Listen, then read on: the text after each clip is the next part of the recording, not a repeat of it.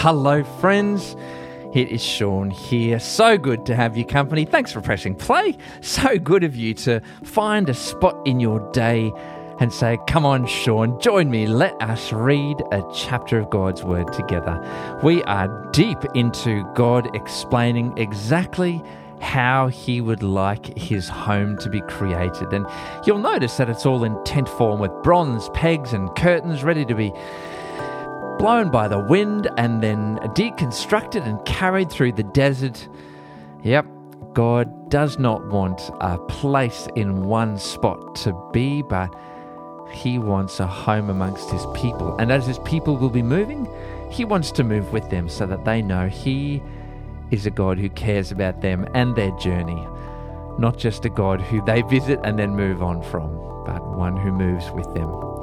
How cool is that? And today we move beyond the tabernacle itself into exactly what He wants the people who are going to serve there to be equipped with. So, join me as we continue these instructions. God telling Moses on that mountain so that he can instruct His people in Exodus chapter 28.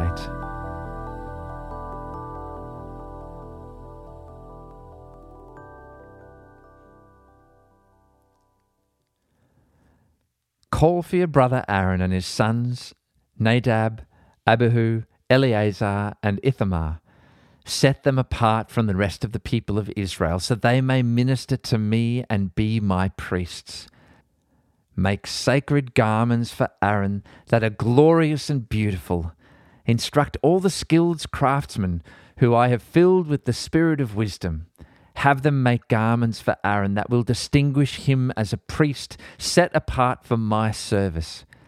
These are the garments they are to make: a chest piece, an ephod, a rope, a patterned tunic, a turban, and a sash. They are to make these sacred garments for your brother Aaron and his sons to wear when they serve me as priests. So give them fine linen cloth, gold thread, and blue, purple, and scarlet thread. The craftsman must make their ephod of finely woven linen and skillfully embroider it with gold and with blue, purple, and scarlet thread. It will consist of 2 pieces, front and back, joined at the shoulders with 2 shoulder pieces. The decorative sash will be made of the same materials, finely woven linen embroidered with gold and with blue, purple, and scarlet thread. Take 2 onyx stones and engrave on them the names of the tribes of Israel. 6 names will be on each stone. Arrange in the order of the births of the original sons of Israel. Engrave these names on the 2 stones in the same way a jeweler engraves a seal. Then mount the stones in settings of gold filigree. Fasten the 2 stones on the shoulder pieces of the ephod as a reminder that Aaron represents the people of Israel.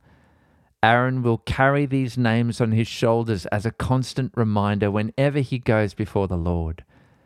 Make the settings of gold filigree. Then braid 2 cords of pure gold and attach them to the filigree settings on the shoulders of the ephod. Then with great skill and care make a chest piece to be worn for seeking a decision from God. Make it to match the ephod, using finely woven linen embroidered with gold and with blue, purple, and scarlet thread. Make the chest piece of a single piece of cloth folded to form a pouch 9 inches square. Mount 4 rows of gemstones on it. The first row will contain a red carnelian, a pale green peridot, and an emerald. The second row will contain a turquoise, a blue lapis lazuli, and a white moonstone. The third row will contain an orange jacinth, an agate, and a purple amethyst.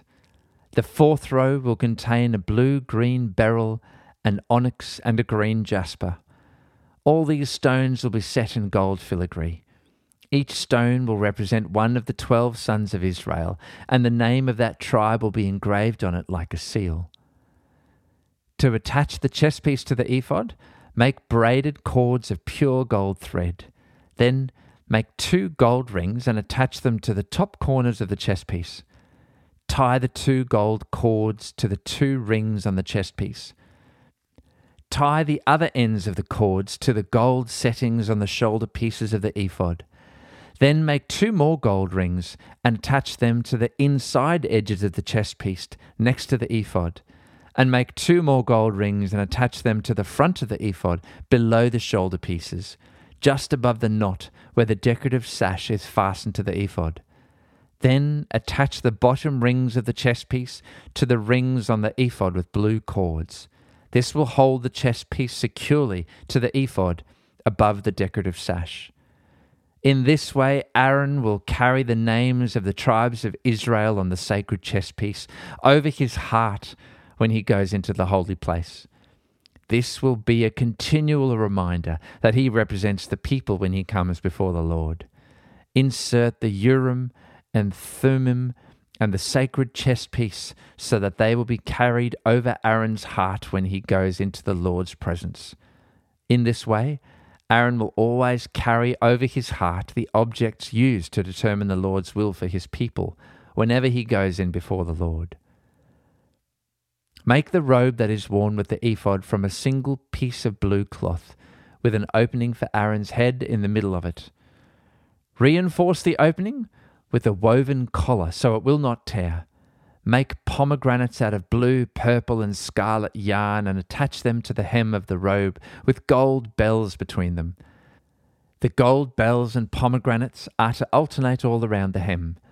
Aaron will wear this robe whenever he ministers before the Lord, and the bells will tinkle as he goes in and out of the Lord's presence in the holy place. If he wears it, he will not die. Next, make a medallion of pure gold and engrave it like a seal with these words, "Holy to the Lord." Attach the medallion with the blue cord to the front of Aaron's turban, where it must remain. Aaron must wear it on his forehead, so he may take on himself any guilt of the people of Israel when they consecrate their sacred offerings. He must always wear it on his forehead, so the Lord will accept the people. Weave Aaron's patterned tunic from fine linen cloth. Fashion the turban from this linen as well. Also make a sash and decorate it with colourful embroidery. For Aaron's sons, make tunics, sashes, and special head coverings that are glorious and beautiful. Clothe your brother Aaron and his sons with these garments, and then anoint and ordain them. Consecrate them so that they can serve as my priests. Also make linen undergarments for them, to be worn next to their bodies, reaching from their hips to their thighs. These must be worn whenever Aaron and his sons enter the tabernacle or approach the altar in the holy place to perform their priestly duties. Then they will not incur guilt and die.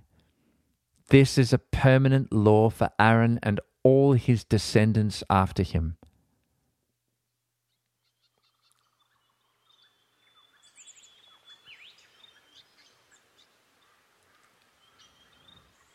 Lord, you let us know just how holy you are. With these very careful descriptions of how your priests must present themselves in your presence so that they can survive the holiness of your presence.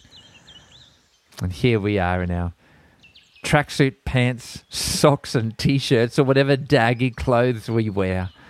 And we can approach you because we have your Spirit alive in us and the blood of your Son covering us so that we are indeed acceptable in your presence.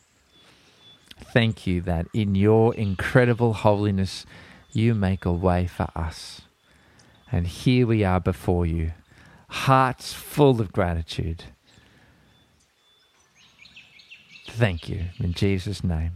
Amen.